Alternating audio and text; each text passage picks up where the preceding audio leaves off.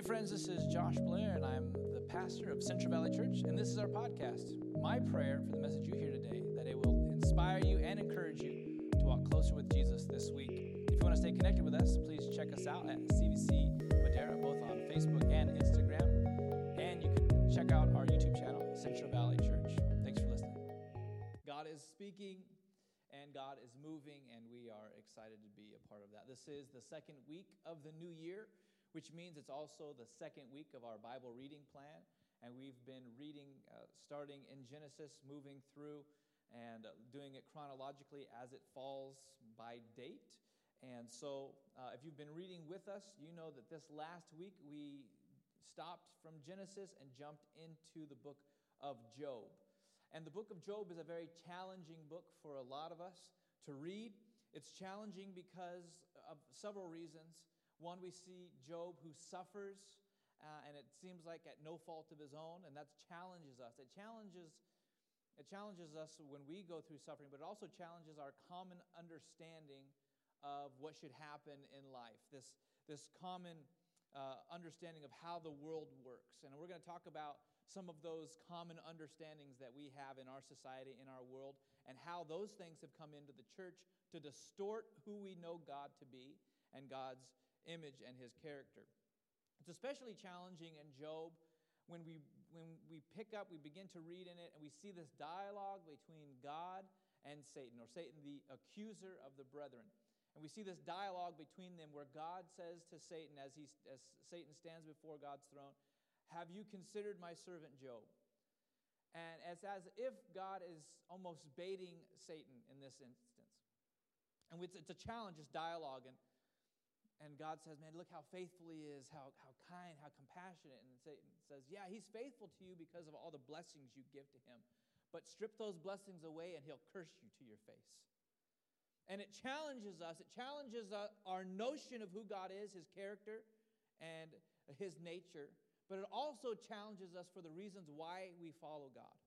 It makes us question, why do I follow God? Do I follow God because what Satan is saying is true about me? I follow him because of his blessing. And if his blessing is stripped away from me, I fear that I would also curse God to his face. Is there another reason why we are following God? It causes us to question why we follow. Is it because he is worthy or because of the blessing he gives us? As we're reading through the Bible in a year, we're going to continue to look at the Word of God as it represents and reveals to us the nature of God and his character. And in Job, we face this question of God's justice and his power, meaning, why does God allow pain and suffering to happen to Job? Why does God allow, and furthermore, why does God continue to allow us to experience pain and suffering and evil in our world? We've all experienced it in one way or the other. Even more recently through this pandemic of COVID and losing loved ones and family members, and not only just from virus issues, but also because of financial issues and businesses closing down and hardships on families, and because people are unable to go places, domestic violence increases, child abuse increase, suicide increase. We're seeing the effects of evil and suffering and pain, and we all question in ourselves, why does God allow this? Some of us experience some of these things even more horrific than others, and we've witnessed it, and it affects us all. And the challenge of Job and the challenge we see today is, how can a loving and powerful God allow suffering and pain and wickedness in our world? The question that we would rise from the book of Job is this: if God is all powerful and all good and all loving, how does suffering and evil exist? Have you ever asked that question of yourself?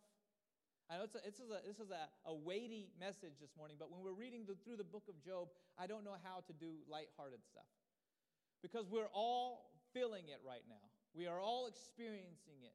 We're dealing not only with the pain and the suffering and the evil, but if we're not experiencing it firsthand, we're dealing and wrestling with the fear of pain and suffering and evil. And it's all confronting us.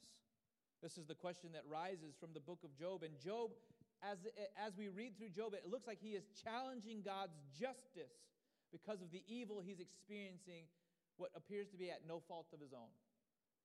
How can a loving and all-powerful God allow such evil in the world? Evil that we experience today. Sex trafficking, murder, abuse, disease, terrorism, natural disasters. And it makes us think, if he can't stop it, then he's not all-powerful. Or if he won't stop it, it's because he's not all good and all loving. But God can't be both. Both good, just, and loving, powerful. If he is willing to stop it, why does evil exist? So that's what we're going to tackle today. We're going to address that issue of suffering and evil and pain in our world. Because for skeptics of God, they say since evil exists, God must not exist. And as we address this challenge that rises in Job, we have to first say this, that this is not just a theological issue or a philosophical issue. This is a personal issue. Would you agree? We experience pain and suffering and evil. We ask ourselves, why, God, is this happening? Why does this exist? We've all felt it. We've all experienced it. We see it. We hear about it. And it makes us sick. As a pastor, I know that I've dealt with families who've lost family members, who have family members who have been murdered. We've seen people who've passed in car accidents suddenly without any explanation. We see the consequences and the damage of divorce and domestic violence and children's death, and it never gets easy and it never gets comfortable. And it sits with us, and it's a pit in our stomach, and we know it's not right. We know that it's not the way it should be. This is something that we continually see in the Bible too, even from the beginning, as we began to discuss last week, starting in Genesis, that God made everything beautiful and perfect and in harmony, and within 3 chapters, evil, sin, and death had occurred. When Adam and Eve began to rebel against God, and the next generation we see Cain kill his brother Abel. Then we see wickedness increase up to the time of Noah, where God has to send a flood, but he sends an ark of safety to save people. But we see wickedness increase, and even to the Tower of Babel. And as we're going to continue to read throughout the Scripture this year, we're going to see the turmoil of God's people as they become slaves in Egypt. And as God calls them out, you see the persecution of the prophets, and you see the outcry of David's heart in the Psalms, and you begin to understand that there is a theme of suffering and evil and pain throughout Scripture. What does this reveal to us about who God is, His nature, and His character? We even see, as we get to the end of the book in Revelation chapter 6, we see the people of God cry out to God. They say, "How long, God? How long until you judge and avenge our blood?" How long? The entire Bible is a story of how evil has affected our lives, from the fall of Adam and Eve all the way up till today. And the Bible doesn't just pretend that suffering and evil doesn't exist. It confronts them head on. And it provides the best answer that we have to the solution of suffering and evil in our world. Whether you're a Christian or not, whether you're a believer or not, we all have to address evil and suffering in some way. And it isn't enough to say, since evil exists, God doesn't exist. How do we address suffering in our world? And I'm going to sketch some things out, because that helps me learn and helps me explain better. And hopefully maybe it might help you as well. Because there's some things that have snuck into the church that kind of help us try to explain evil and suffering, and they're not biblical and they're not helpful. And so I want to just write about some of these things quickly. The first one that we see that has crept into the church has actually come from New Age belief.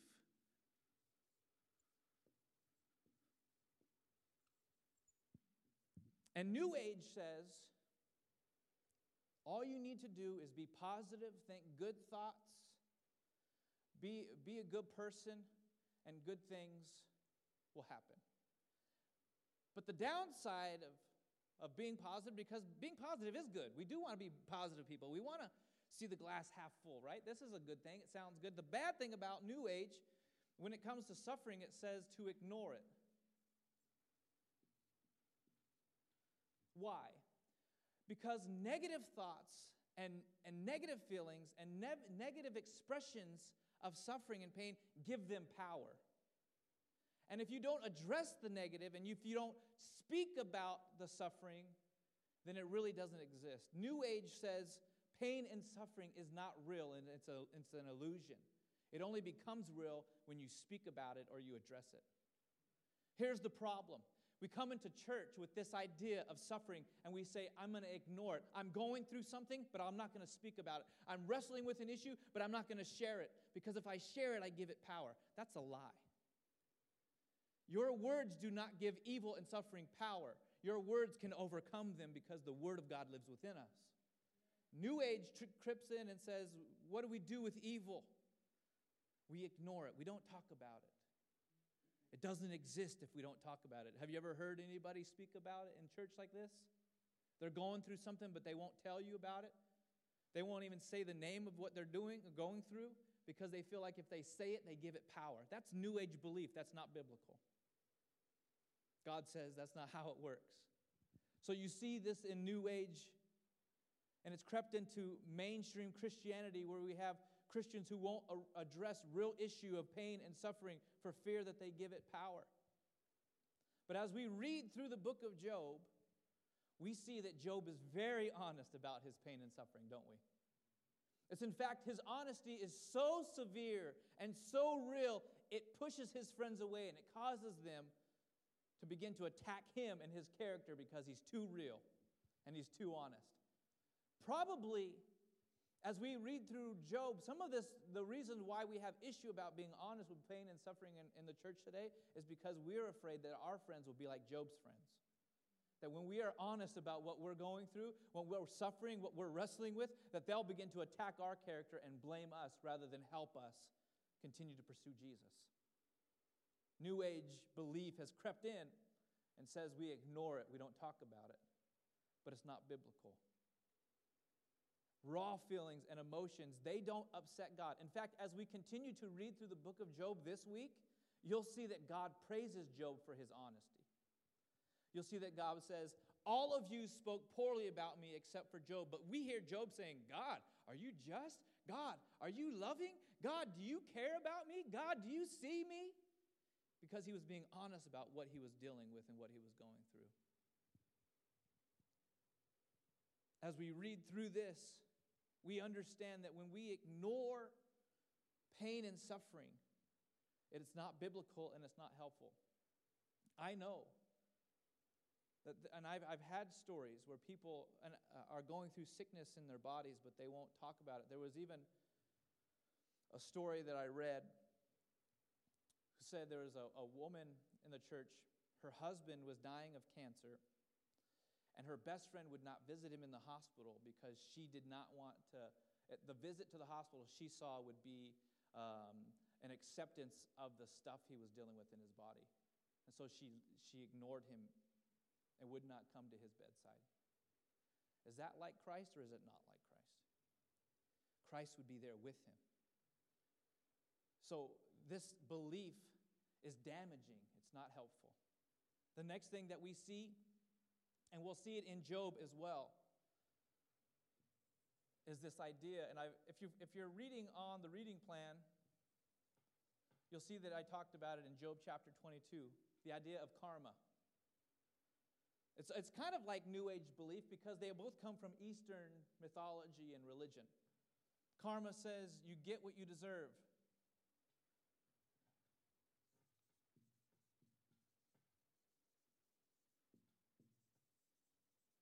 Sorry if you can't read cursive. That's how I write. Karma says you get what you deserve.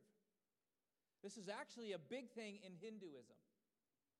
Right? And so if you go to India, India has some of the poorest, the most diseased people. And they're taught there, you don't help them. Don't come to their aid because they're dealing with karma from a past life.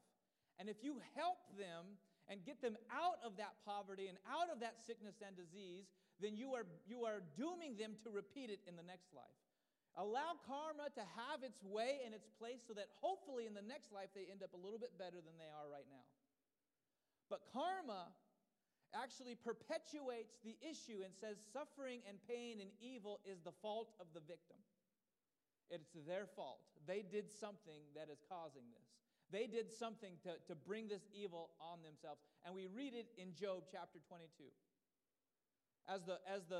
His friends are rebuking Job and saying, you've done wrong, you've done wicked. He says in Job chapter 22, verse 21, it says, agree with God and be at peace, thereby good will come to you. I love how the NIV reads it. It says, submit to God, be at peace with Him.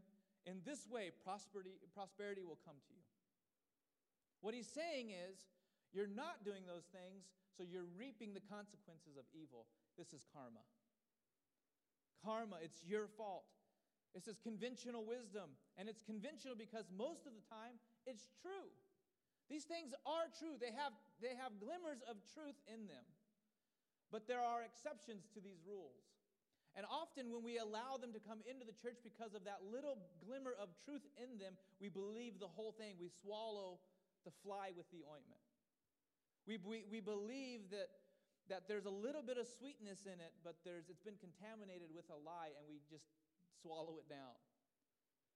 And so, the idea of let's not talk about suffering, let's not talk about pain, we don't want to give it power.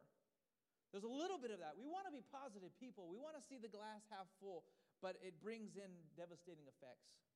In karma, we believe, yes, we honor God, we trust God, we follow God, we pursue after Him, we seek His peace, we read His word. If we do that, we will have better lives here on earth than we would without Him. This is truth. But when we believe that hook, line, and sinker, then we can believe the opposite of it as well. If you're dealing with any kind of evil, any kind of suffering, any kind of pain, it's your fault because you've done something wrong. This is a lie that has seeped into the church. This problem of viewing suffering is that it blames the victim and justifies and legitimizes all the suffering in the world as the person's problem, their own issue. The story of Job brings that to light. If karma is how we address suffering in the world, then we're not really addressing it at all. We're just actually perpetuating it in a way. Even Jesus addresses this idea of karma when in John chapter 9, verses 2 and 3, His disciples find a blind man. You know this story. And they come to Him, they say, Rabbi, whose fault is it that this man is born blind? The sins of his parents or his? God says it's not any of their fault. But this man was born blind that the glory of God might be revealed in him. So they're trying to say, look, is this idea of karma somebody's fault that this happened to him? God said, nobody's fault. There is sin and suffering in the world. It has caused, there are issues that arise because sin entered into the world and evil entered into the world. But it's not this person's singular, their problem.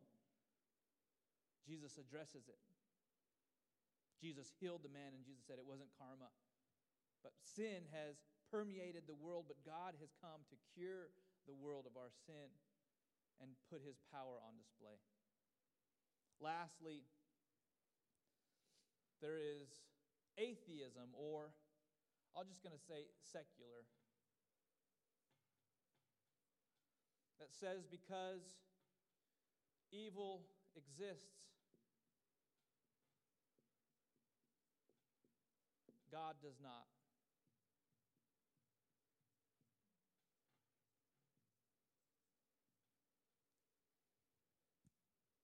There's a quote by a atheist philosopher, J.L. Mackie. He says this: a good thing, speaking of God, always eliminates evil as far as it can. And if God is all good and all powerful, He would eliminate evil everywhere. But because evil and suffering exist, there must not be a good God out there. But it assumes too much. And this secular idea of evil, since evil exists, God does not, has pushed people away from God and from the church. Because they come into church and everyone tells them, look, this prosperity gospel, do all the right things, you're going to prosper. And if you are suffering and issues, you're having issues, you're not doing it right, they mingle these things in. But what it pushes people to is this: Because they can say, I'm doing all the right things. And they're like Job, I've done all the right stuff, and yet evil still exists and suffering is still happening, and I'm experiencing it. So there must not be a God who loves me, or there must not be a God who's all powerful. And they turn their backs on God and they walk away from the church. Because we have intermingled and mixed in a little bit of truth with a whole lot of lie, and it's pushed people far from God. And the sad thing is, that statement that if evil exists, God must not, the argument there, it assumes too much. It assumes too much about God, about who God is, and what God can do. See, the problem when God created in the beginning, He's so loving and so kind and so generous, is that when He chose us, He had a choice in the choosing of creating us. He could have created us as robots, meaning He gave no choice to choose something than the other. See, God, if He is all good and all powerful and all loving, He has to create a choice for the other. And the other opposite of good is evil. The opposite of joy is pain. And so God, when He created us, said, I don't want to create just robots who have no choice. I want, because I love them so much, I want to give them the option. He took the risk of saying, when I create them and I give them a choice, they have the risk of choosing something other than me. But because He was so loving and kind and generous towards us, He created us with a free will. He took the risk that we would potentially not choose Him and choose sin instead, that brings evil and suffering into our world. And the reason why we choose evil, if evil was presented to us as it is in its pure form, no one would ever choose it. But sin is always presented to us in a form that seems pleasing and enjoyable to us, doesn't it? Because it has to lie to us for us to chase after it. Because if we looked at the goodness of God, we would never choose sin and evil, because He is so good and so wonderful and so kind. The problem is, if God were going to eradicate all evil in our world, then He would need to remove our ability to choose. And He loves us too much to take away our own free will. What's interesting about Scripture, Jeremiah chapter 17, verse 9, it says this, the human heart is the most deceitful of all things and desperately wicked. Who really knows how bad it is? What's interesting about this argument of God removing evil and stopping suffering is that He would have to stop our hearts to stop evil in our world, because it has been so permeated into who we are. As Adam and Eve sinned, it was passed down to us from generation to generation. It would take our death to stop evil. But the beauty of the gospel is found in that statement. Because God said, I love them so much, I don't want to rob them of their free will, but there has to be a transition of heart to eradicate evil. There has to be a change, and there has to be a death. So instead of our death to stop our hearts, to stop evil from flowing, God said, I'll send my Son. He'll give His life. His heart will stop, and His blood will cover those who wrestle with sin and evil and suffering. And He found the solution to our evil, and His name is Jesus, who died for you and me so that we wouldn't have to die so that sin would stop in the world. He defeated it and its power over us. Secondly, as we read through the book of Job, we understand that suffering has the ability to open our eyes to things that we could not see before it happened to us. Have you ever had that in your life? You've gone through some very traumatic things or very hard issues, but when you've come out on the other side of it, you see God in a different way and in a new light, and you're actually closer to Him than you were before it. Maybe if you can't answer that one yet, maybe you've not worked all the way through the end of that issue. Maybe you're in the middle of it. As we're reading through the Bible and we're doing the Bible recap, and there's a podcast that comes along with it, the host of the podcast, Terry Lee Cobble, always says this: when you're reading through Job, never stop in the middle of it. Either never start it or finish it to the end. Because if you stop in the middle, you're not going to get the full story of who God is and what He can do. And some of us were in the middle of that story in our own lives. We're going through some suffering, and we would hope that we would never have to go through suffering or never have suffering, but don't stop in the middle of the suffering. Continue to trust God all the way through it so you can see who He is and what He can do. And we see that as we go through suffering, even though it's horrible, we can understand that in these short moments we get a glimpse of who God is and how loving and kind He is actually to us. And the fact that when we go through suffering, we get that sense that there's something wrong about it. This is not how we're to be created. This is not how it's supposed to be. This is foreign to us. Why? Because we were created in the image and likeness of God, who is good, who is kind and loving. And when we experience these things, it seems foreign to us because it's not of us. It's from evil. And evil is outside of us, trying to work its way into us through sin. The Bible tells us in Ecclesiastes chapter 3, verse 11, that God has put eternity in our hearts, which means that we are created to live in a world without sin and death and live forever. But yet, because of death and because there is sin, we know that this is not how it should be. This is why we long for beauty, long for peace, long for justice and love. We were created for it. And when we experience evil and suffering, it shocks us because it goes against how we were created. See, in a secular worldview, saying if evil exists, God does not, it points that suffering has no point. If this life is all there is, suffering has no benefit. There is nothing that it prepares us for in the next life. We should just eat, drink, and be happy, for tomorrow we die. That is the expression of a secular worldview. But how many of us could say that there are some of the greatest lessons we've ever learned in life has come to us through suffering?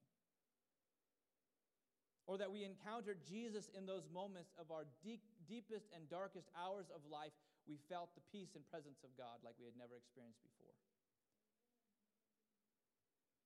What I love about the story of Job, especially as we continue to read, is that we learn that God is always there with him. God has never stopped listening to him. God has never turned his back on him in the middle of suffering. And if we think because suffering exists and evil exists, God does not exist, then what is this all about? There are times in our lives that we experience suffering and it doesn't seem to have a point, it doesn't seem to make sense or have any reason, but we don't have the benefit of seeing the full story yet to its end. I think of the story of Joseph, as we're going to read in the next couple of weeks. Joseph, his brothers are jealous of him. They are going to kill him. They decide to sell him into slavery. He goes into Egypt. He's there 20 years at least in captivity, mistreated, forgotten, but never forgotten by God. And finally, because of his commitment to God and God's power in his life, it takes him from the prison cell in Egypt to second in command in all of Egypt. And they go through a huge drought and famine. And then we see his brothers finally come to Egypt to beg for bread in front of him. And he reveals himself to them later on. And he says in Genesis chapter 50, verse 20, it says, "As for you, you meant evil against me, but God meant it for my good, to bring about for that many people should be kept alive as they are today." See, when we're going through pain and suffering, we might not know why it's happening because we don't have the benefit of what's on the other side of it. When we encounter suffering, we can assume the reason, but it's not so easy and obvious to us. We can't assume that we always know the answer, and we can't assume that God isn't working despite what we see and what we experience. I believe that the church, Christianity, provides the solution to the problem of evil and suffering in our world. That these things do not. New Age religion would say, live in a fairy tale, ignore evil, ignore suffering, don't give it power, and it'll go away. Karma would say, people get what they deserve, blames the victim for what they're suffering. Secular atheism would say, suffering is pointless and a loving God must not exist. But none of them provide the solution to the suffering that we see in our world. But God, through his son Jesus, not only addresses suffering and evil, but he provides the cure for it. Maybe not today, maybe not in the temporal, but in the eternal. There will be a day when we come without any, there would be no more suffering, no more pain, no more tears to cry. And Job talks about it in chapter 19, verse 25. As he's going through all of this, he says this prophetic word, "For I know that my Redeemer lives, and at the last he will stand upon the earth." He's speaking not only of Jesus' first coming, but he's also speaking of his second coming. In the end, Jesus will return to eradicate suffering and evil and pain. And that's the hope that we hold on to. He is the only solution to the suffering we see in our world. None of these other things will even help us overcome the pain and suffering we see, but only Jesus. Maybe not in this life, but definitely as we reach eternity. I love what Paul's words say in Romans chapter 8, verse 28. We know that for those who love God, all things work together for good. See, God promises for whatever we experience in this life, he can turn it around for our good. That means suffering. That means pain. That means evil. We may not know what it's going to be or how it's going to be turned around, but he's going to turn it around. It's up to him, and he's going to do it. And secondly, we know in the end that God will eradicate evil. It says in Revelation chapter 21, verse 4, he will wipe away every tear from your eyes, and death shall be no more. Neither shall there be mourning, nor crying, nor pain anymore, for the former things have passed away. In the end, suffering and evil are overcome by the goodness and the love of God. But in these moments, if we can't hang on to the nature of God that says he is loving, he is kind, he is powerful, and he is good, then we will let go of the hope that we have of an eternity with him that says he will eradicate evil and suffering once forevermore. Paul says it best in Romans chapter 8, verse 18, "For I consider that the suffering of this present time are not worthy comparing to the glory that will be revealed to us." I pray that we would be a people who say, whatever issue we go through, whatever issue is happening in our bodies or in our families, does not compare to the glory that we will experience one day that will be revealed to us, who is Jesus. This is our hope that we have today as we read through the book of Job, looking at the truth that is revealed to us. That even in the midst of suffering, there is a purpose for the pain. There is a light at the end of the tunnel. There is a God who promises to work out all things for the good of those who are called according to his purposes. Worship team, if you would come forward.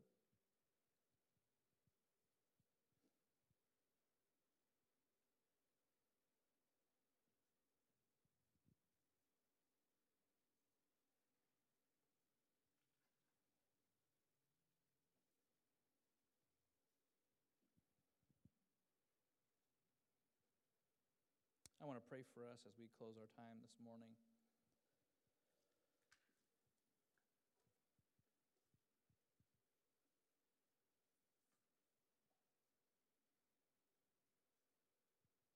I don't know what you might be going through or wrestling with today. I don't know if you're wrestling with the questions of why, or you're wrestling with suffering in your own life or in your family.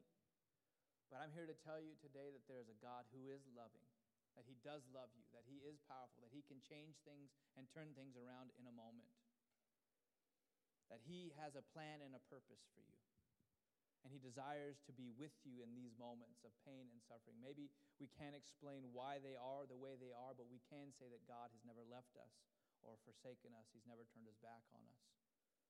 And Jesus came and experienced the suffering that you and I experienced when he went to the cross, so that he could know what we're going through, he can relate to us, and he can give us hope for a better tomorrow. And I want to pray with you today, with every head bowed, every eye closed. First, if there's anyone here this morning who doesn't have a relationship with Jesus, if you don't know Jesus, if you don't know him as your personal Savior and Lord, then there is no solution to your suffering, and there is no freedom from your pain. But if you know Jesus, if you've given your heart to Jesus, there is a promise of freedom from the suffering that you experience. And that there is power in Christ to overcome whatever pain you might be experiencing in this life. There is hope in Jesus today. So with every head bowed, every eye closed, if you want a relationship with Jesus, the one who brings the solution to the evil of this world and to the suffering of your own heart, then on the count of 3, I want you to raise your hand and say, Pastor, would you pray for me? I want to know this Jesus who is the cure. 1, 2, 3. Right now, would you raise your hand and say, Pastor, would you pray for me? I want to know this Jesus. Thank you, Lord. Thank you, Jesus. Seeing no hands raised, then I want to pray for anyone that's here this morning who might be going through a difficult time or a difficult season,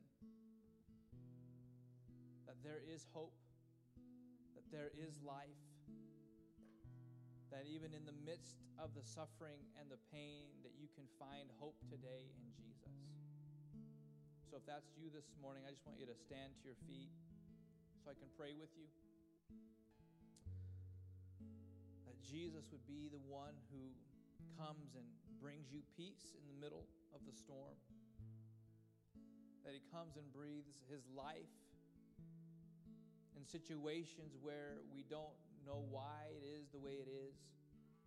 That Jesus would walk with you and strengthen you and encourage you and build you up. I'll pray with this right now.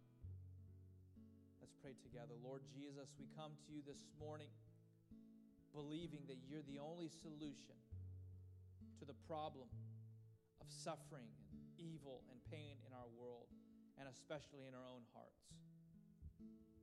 And so, God, we come to you this morning seeking to turn our eyes to you, turn our hearts towards you.